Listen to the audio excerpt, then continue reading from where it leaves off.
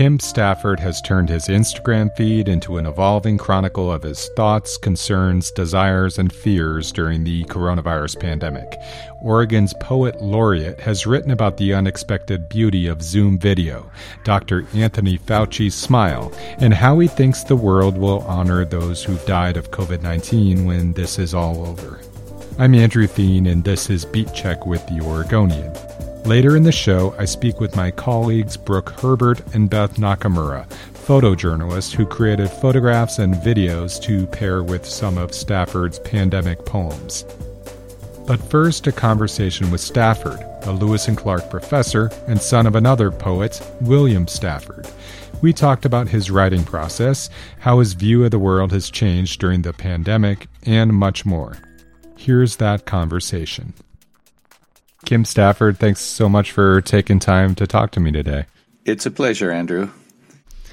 I was hoping you could start by reading a recent poem you wrote, if you have the text handy. Yes. Will we go back after the vaccine? When I taught poetry back in the day, we'd gather at a school parking lot after the kids went home, compare accounts of rush hour, delays, close calls. If the building was locked, I'd call the janitor. He'd come shuffling with keys. We'd get in, find our room, arrange a circle of desks, set out food and books for browsing or borrowing, and begin. We'd write and share voices, tears, and laughter. Now we meet online. No food, no books. Instead, we're all in gallery view, each isolate screen showing a grid of faces, then a poem on screen view. We talk, go mute, and write. 15 cars don't drive across town. 15 parents don't leave their children. Some hold up a glass of wine. One plays her viola, and we weep. The stories still rise up in our good company. We relish the writing, our voices, tears, and laughter. Thanks so much for sharing that with us.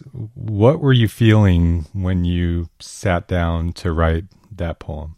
You know, I start with the feeling of deprivation. I don't get to sit in a room with my students, my friends, my fellow writers. I don't get that dynamic of immediate contact. But then I started thinking about this last class I taught online, and I thought, you know, no one's ever played their viola in a classroom on campus. And the writing, the words, the silences, the glances, the hand signals, you know, online are still a pretty rich mix. And so it's part of my ongoing project, Andrew, to find the upside in the downside. You know, how can we make the best of this? And when you mentioned on campus, this was, you're talking about on campus at Lewis and Clark College?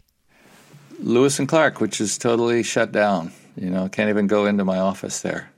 That poem struck me in particular because there are so many questions that so many of us have right now about how this experience will change our lives. And you kind of touched on that through the lens of your experience. But is that guiding a lot of what you're thinking about as well? Just both the present, but also how this might change us?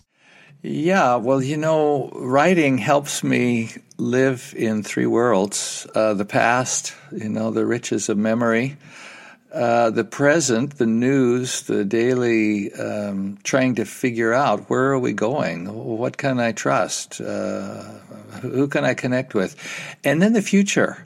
What's it going to be like when we come out of this? When Dr. Fauci says we got through it and we enter a new era. I feel like this pandemic has hit the reset button for our whole culture, our whole world. And we have a chance to decide again what's important. How do we want to connect? How do we want to do politics? How do we want to do economics?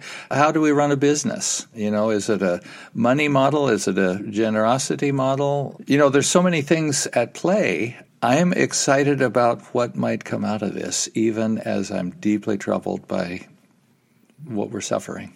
What is your process when you're sitting down to write, whether it's a poem or a song or a book? Can you talk about where you do that and what your process is like? Practitioners of Zen talk about the empty bowl, to start with nothing, start with a kind of an empty, open, welcoming vacancy. And I think for me, the blank page is gold, the chance for a new beginning. And something, the way the phrase we use, something comes out of nowhere. Well, it's not really out of nowhere. It's out of the whole matrix of your experience, your day life, your dream life, your aspirations. And so for me, often a phrase or a recent sensation or thought, in the case of this poem, just thinking back over the class I'd done the day before and feeling a kind of sweetness in the connection we were able to make online in spite of our separation. So it starts with a feeling, an idea, a few words, and then it spills forth on the page. I think a lot of us can share some camaraderie with that sentiment of sweetness. I never thought that I would look so much forward to a video conference call. Yeah, that's right. Yeah, and people have told me, I'll look back on this time as a time of great sweetness with my children that I, in a former life, I didn't see during the day. And what stories will kids tell when they're older of this time? There's going to be some good, no matter what.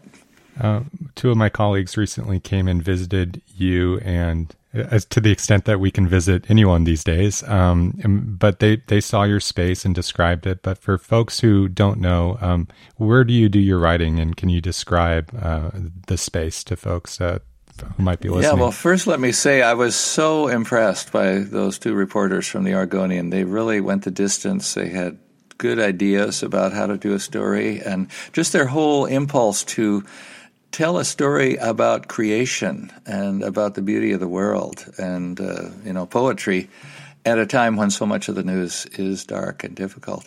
So my process is I wake up early. I can't sleep past 4:30 or 5. I take a walk in the dark, gather my thoughts, and then I have a little shed out in the yard about the size of Thoreau's hut. And I go in there with coffee and, go into out of nowhere land with a blank page and just see what comes forth. I'm putting these poems on Instagram every day, and once you put a poem on Instagram, you can't really send it to a magazine. You can't. It's been published. And I thought, well, what about my career? Well, I'm not serving my career. I'm serving readers now through Instagram. I want to have something out there that maybe people can feel accompanied in whatever their struggle is. Well, it's a wonderful feed, and we appreciate it as Oregonians. Take me inside your shed. I mean, what's it look like? Well, it's a dumping ground, Andrew. It's, things that don't fit in the house or the basement are out in the shed. So there are a lot of stacks of books, my clarinet from high school, a carved wooden cross that a logger made that I picked up 30 years ago, artifacts, Oregon things, Northwest things. And you built the shed? I built the shed, mostly reclaimed materials. A door I bought at a barn sale in Camp Sherman 35 years ago, things like that. But there's a pine desk and a lamp, and, there's that little arena of light in the early morning when everything else has been delayed. Let's just go through the list. Calls, emails, deadlines, the to-do list, that's all later. And in this little circle of light, I just try to be with a few words and try to arrange them in a way that they could be a gift for a reader. How has your eye for a poem or for a line or for a through line that you're trying to tell through words changed, if it's changed at all since the pandemic started? Well, yeah, Andrew, that's a good question. One thing I've been thinking about is, and I've read it in the Oregonian and in some of your podcasts, the search for transparency, for authenticity, for honesty and truth. Politicians have a hard time with things like that. There's so much at stake. Business people have a hard time. Profit and power are kind of the coin of the realm in those areas. In poetry, transparency is the whole goal. Authenticity is the goal because there's nothing at stake but the truth. Right. They say for a poet, if you do it long enough, you can work your way into the high two figures.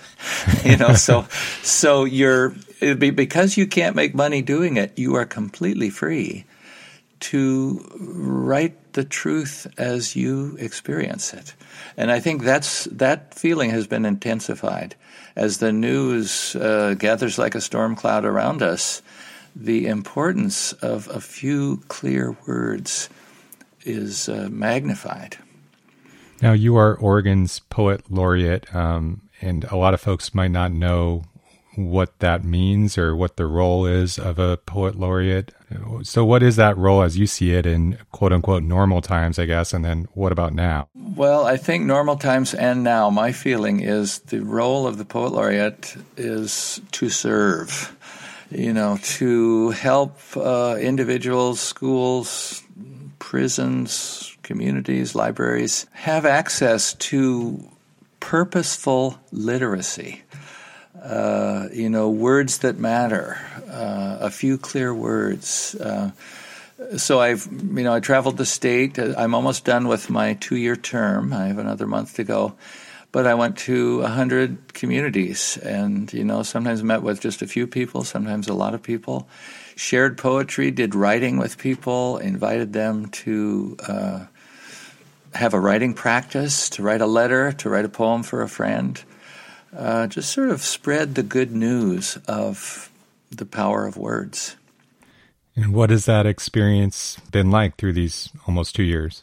It's been such a privilege to travel this beautiful state. I realized when I was named Poet Laureate by Governor Kate Brown in May of 2018, I get to return to Oregon. I've sort of been stuck in Portland. I have a job. I have a family. I have, a lot of good things. But I got to go to the Alvord Desert. I got to go to Gold Beach. I got to go to Temesclic out on the Umatilla Reservation.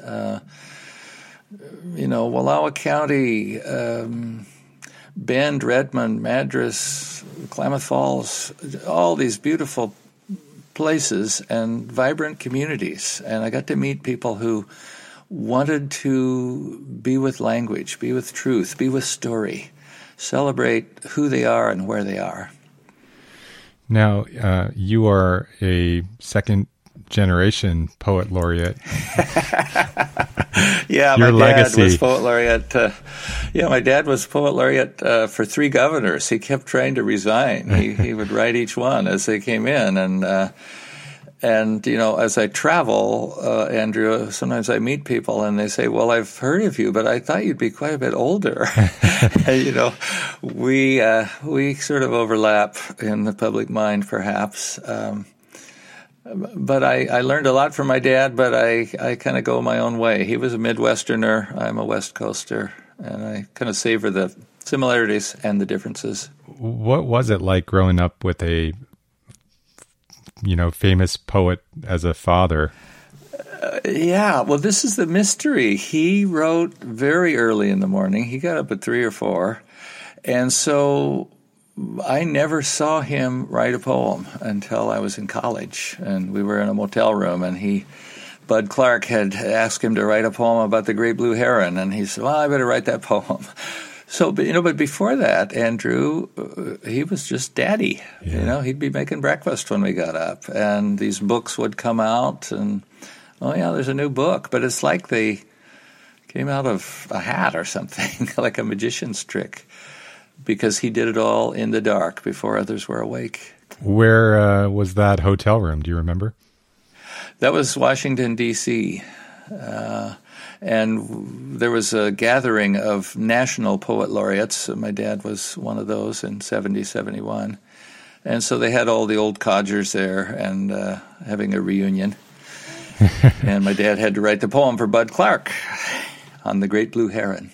And Bud Clark, obviously, his relationship with art is famous here in the Portland area. It's famous. Expose yourself to art. That's right. So you never saw your dad write a poem until you were an adult. So how did you end up carrying on, a different torch, but carrying on your torch? Well, I'm a teacher, and teachers are my heroes. I had a teacher in college teaching English comp, basic kind of expository writing. But one time I turned in a poem instead of an essay, and he took me aside after class. I thought I was in trouble. And he said, what are you going to do with this? And I said, well, what do you mean do with it? I turned it in. No, outside of class, what are you going to do with this? I said, well, what should I do with it? You should put it out in the world. You should send it forth. And I think, these 50 years later, I'm still trying to answer that question when I write a poem. What am I going to do with this? Where is this needed? Where could this help? Where should I send this? So I think that was a turning point for me, Andrew, to think, well, maybe I've got something too. And you said you're a teacher and you've been teaching young writers, how to connect with their words and thoughts for how long now?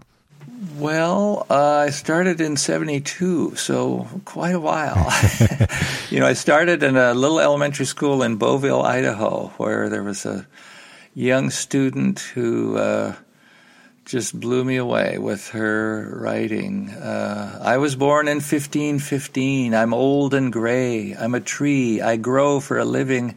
I like to be climbed, though no one climbs me. My school is so dark that we all sleep. I will live for a year. I'm 1 year old. Wow. I was just humbled by this young imagination. And I've relished being with writers ever since, in class and out. That sounds like a John Prine song. It does, doesn't it? Yeah. You're also, I've listened to some of your music online, and you obviously love sharing stories through all mediums. Are you picking up an instrument or picking up a pen and writing songs right now as well? Yeah. Well, first I wrote a very corny hand washing song. I just got tired of singing Happy Birthday. So I wrote that, and there's some ballads brewing. I think John Prine is a name to conjure with. I think his genius for honoring ordinary people is something that would be very important work in these times. I've been talking to photographer friends about let's do portraits of people in the pandemic, heroic images of people getting through this together and apart. Well, you can't mention a hand-washing song without sharing the goods. What do you got? Oh, okay. It's called Corona Be Gone. I'm washing for me, I'm washing for you. I'll soap up the virus so we won't get flu. I don't want a temp, I don't want a cough. Hot water and lather will scrub these bugs off. That's wonderful. There you go. No more happy birthday song. No. We've all got to invent new ways to do old things. So your poems, just reading through the Instagram collection that you've started, you've written about Zoom calls and history of, the 1918 flu, and you've written about your daughter, a very moving just note to your daughter. How are you doing as a parent and as a person, not a poet right now? Well, Andrew, it's a little bit like when I went to college myself, my mom told me, I never knew you until you went off to college and started writing letters. And in a way, we used to visit our kids once in a while, and now we call them a lot and try to stay current. Try to, check in about what are you learning, what are you feeling, what are you fearing, how could we help each other.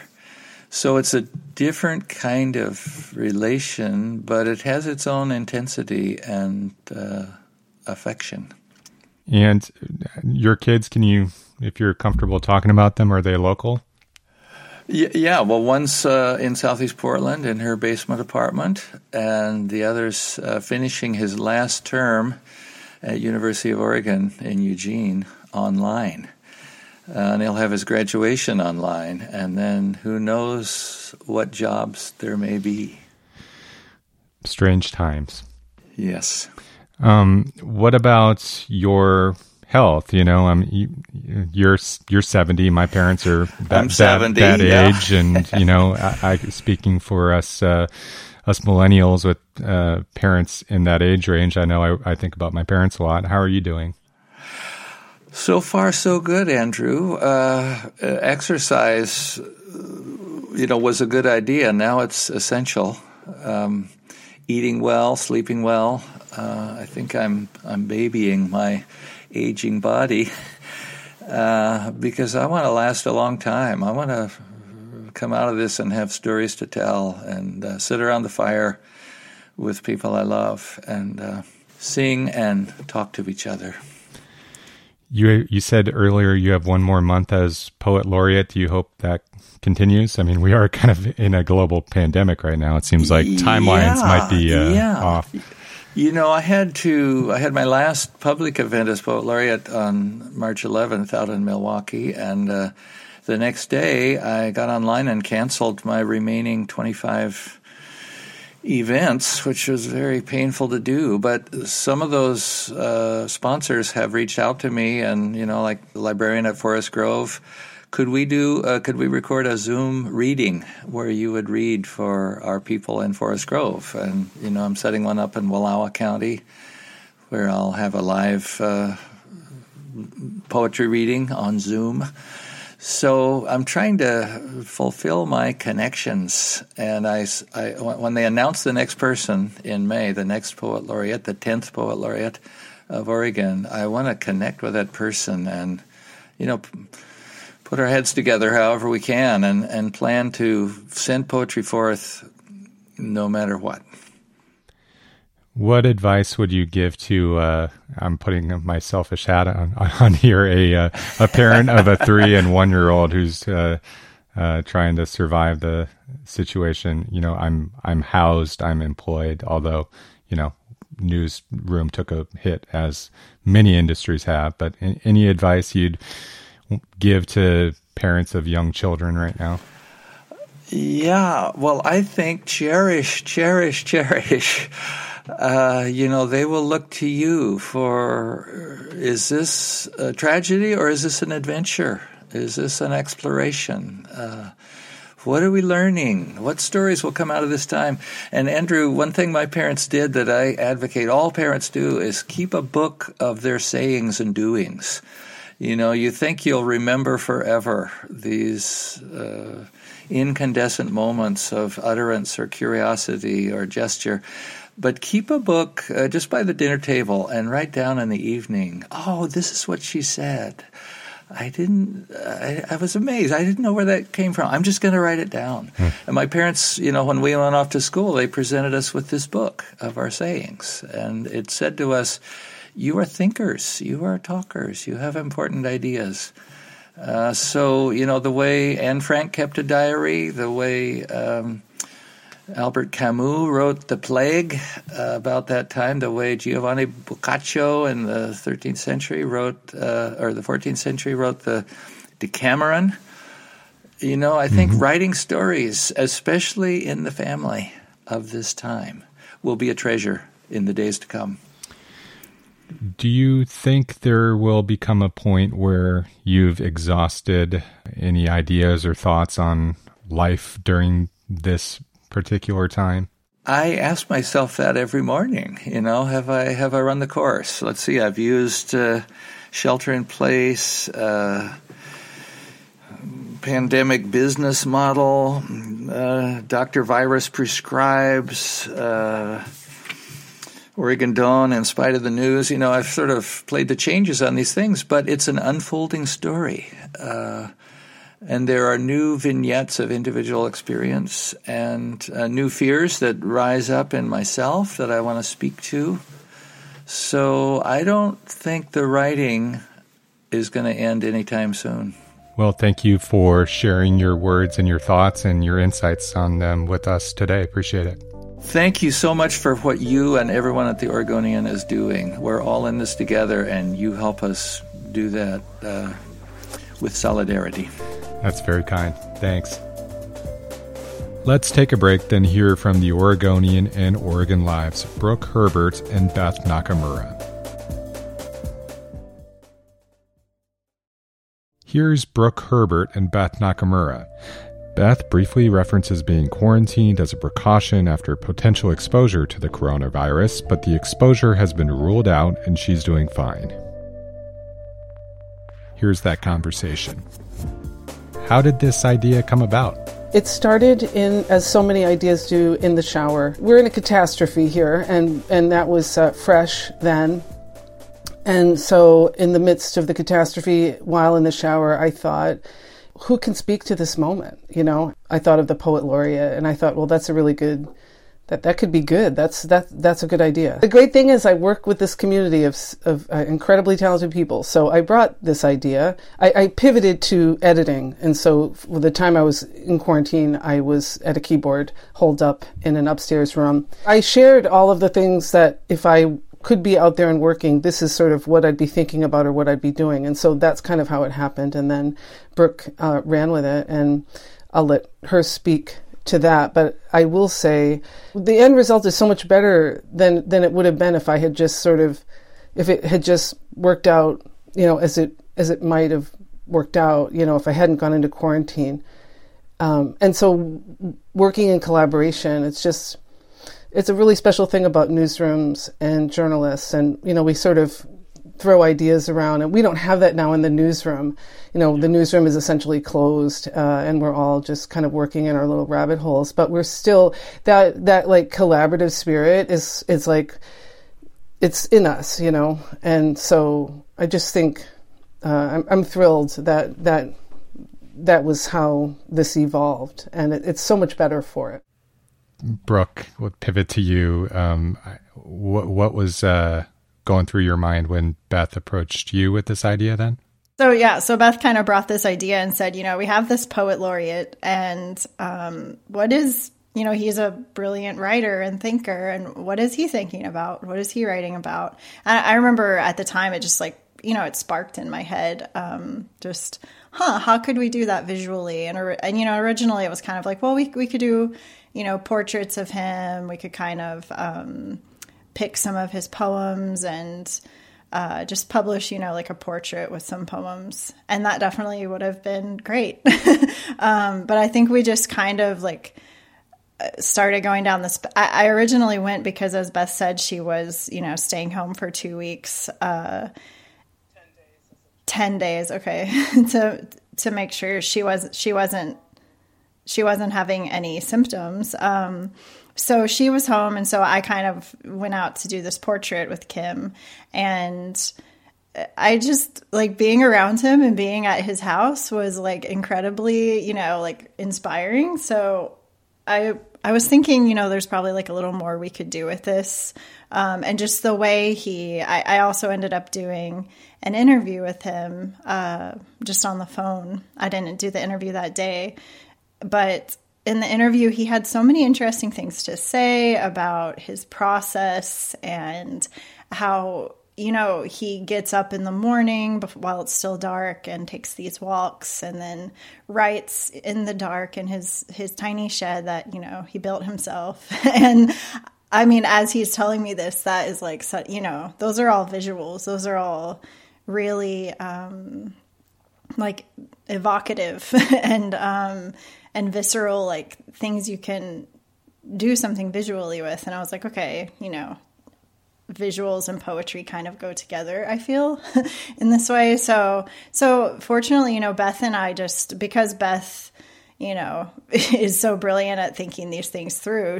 We would just chat about this like almost every day. Yeah, we had a good, I think we were super attuned to each other and spoke a common language, so spoke a kind of shorthand and reading the poems. Of course, we're talking on speakerphone and looking at our separate computers in our separate locations, but we were just sort of throwing poems and ideas back and forth, and it was super fluid. It was a good working chemistry, I think. Well, let's take a step back and just talk about the shed itself. I mean, if you were to look up in a dictionary, Oregon Poet Laureate shed, I mean, this is kind of what I would envision. As a photographer, when you see something like that, does it put a smile on your face? Because it sure did for me. I mean, this is just couldn't be more perfect. It's like a room of one's own. It was a shed of his own, separate from the house, beautifully lit, reclaimed wood. I mean, it just check off all the boxes, Andrew. It was pretty great. It's like anyone who makes anything, it's like your little dream space. And Brooke, your portraits, how did you approach documenting, Kim's face for the world to see? He's a guy who's been around for a long time in the Portland area, but you kind of captured him in a very important moment. We've been trying to just grapple with how to take, pictures of people, make portraits during this time. And I mean, we have to stay far away. We can't be so up close and intimate as, we might like to be normally. But, actually that was kind of a fun challenge. So I did a pretty big take where, some of them he was on the porch, and that was nice, but it felt a little removed, or I would try to put the gate between me and him, but then once he started talking about that shed, I was like, oh, well, we have to make some portraits, of you in the shed. And so he told me a story about that door. And so we kind of tried some stuff and I think one of these portraits is on the project where he's kind of peeking through the door. As photojournalists, how is taking pictures to accompany poetry different than documenting a breaking news event? We weren't tasked with having to be literally visualizing this poem. Just because Kim had a thought or a phrase or, 2 lines about something, I didn't, our job wasn't to just do what Kim says, right? So we could look at the poem and think about the poem and sit with the poem and kind of run it through our own filter of experience and see what percolates from that. What is this sort of third thing? It's not the poem, it's not him, it's not me, it's this sort of whole other thing. And so that was the really fun part, because it was sort of just more interpretive and less, we didn't have to be, obedient in that way. We could be interpretive. And we deal a lot with marketing and communications people who definitely have their sort of version of the story that they, want to pry us open and feed us, and working with a poet is just sort of the antithesis of that. It was just kind of here's a bunch of words and, I mean, he didn't say anything about anything we did until it was over. So that's really refreshing. And Brooke, how would you answer that question, just in terms of working with, shooting and working with a poet versus, whether you're chasing Jim Ryan up a mountain or camping up in the snow? How is it different? Yeah, I actually agree a lot with what Beth said. That was so much fun. And I think we were all kind of on board with the fact that we weren't trying to illustrate his poems. It's not like we read the poem and then thought, we should go out and get this picture or this, I did some video for it as well. Mm-hmm. I think at least for myself, I was just thinking more what mood do I want to set, or what do I want people to kind of feel when they, experience this? And I personally, I don't just do photos, but, I do a lot of video. And I think one thing I love so much about video is and it's going to sound bad, but you can kind of manipulate people in a way through moving picture and audio, and sound or lack of sound. And you can kind of, you can kind of set an intention or like that sounds really like yoga. You can put them in a mood. You can totally that you decide. Yeah. And I think this project was fun because like we weren't having to be literal. Like we kind of had free reign. What do you hope people take away from this? You know, it was great. I just want to thank you both for doing it and Kim for sharing his work. But what do you hope people take away from it? I put it out on social, and a lot of people were just really grateful for him having done it and for us having put it out there in this collaborative way. And I kept thinking, and I kept talking to people in those platforms and just basically saying, it's a real public service what he's doing with his work at this time in particular. And I think people are, in want of something bigger at a time like this. And I think he's providing something. It's some kind of sustenance that they're not getting otherwise, in a storm of news. This is a pause. It's pretty simple, like the project. It's not, we weren't like, there wasn't anything like too lofty that we were trying to do except just to be like a respite from this, and to also just like process kind of what I think a lot of people are feeling. You don't really know how you feel from day to day, and it's just it's really hard. Something I've noticed is like this time is really hard on everyone in different ways, and we're like alone a lot right now. And so I think we're all processing it through like how this time is difficult in our own lives, and you're not realizing that it's actually difficult for everyone in different ways. So I just wanted like to provide something for people that was still newsworthy, because these poems are so special and are just like a part of history now, and but so it's newsworthy, but at the same time it's a break from the news, even if it was just for like a few minutes. Well, I think it's something that people will keep coming back to, because we're not going anywhere anytime soon, and it's a special thing. So thank you both. Thank you, Andrew. Good to see you. Good to see your face. Thanks for listening to Beat Check with the Oregonian. Check out all of Kim Stafford's recent poems on Instagram. You can find him at Kim Stafford Poetry, or listen to him read some of those poems alongside Beth and Brooke's videos and photos. I'll include a link in the episode notes. If you like what we're doing with Beat Check, please leave us a rating or review in iTunes. It helps others find the show.